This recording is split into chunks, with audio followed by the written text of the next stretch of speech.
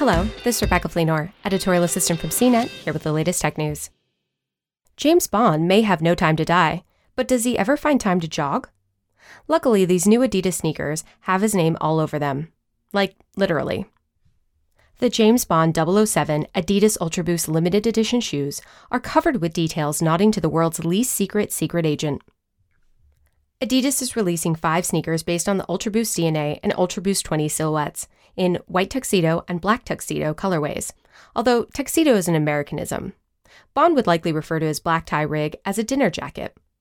The 007 specific touches include an image of the iconic movie opening gun barrel on the tongue and the name of every film in the series printed on the insole. Some of the shoes nod to the villains of the series, including bad guys from the forthcoming new movie, No Time to Die. There's a long list of brands Bond has been associated with over the years, from Aston Martin cars and Omega watches to more recent additions like Sunspell and Tom Ford tailoring. We can't exactly see Sean Connery or Roger Moore in Adidas kicks, but Daniel Craig actually did wear a pair of Adidas Gazelle 2 trainers in the workout scenes in Skyfall.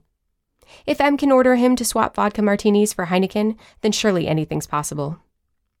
Delayed a year by the COVID pandemic, No Time to Die is scheduled to open in the UK on September 30th and in the US on October 8th.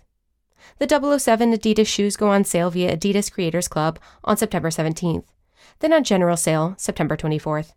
They'll each cost $200. For more of the latest tech news, visit cnet.com.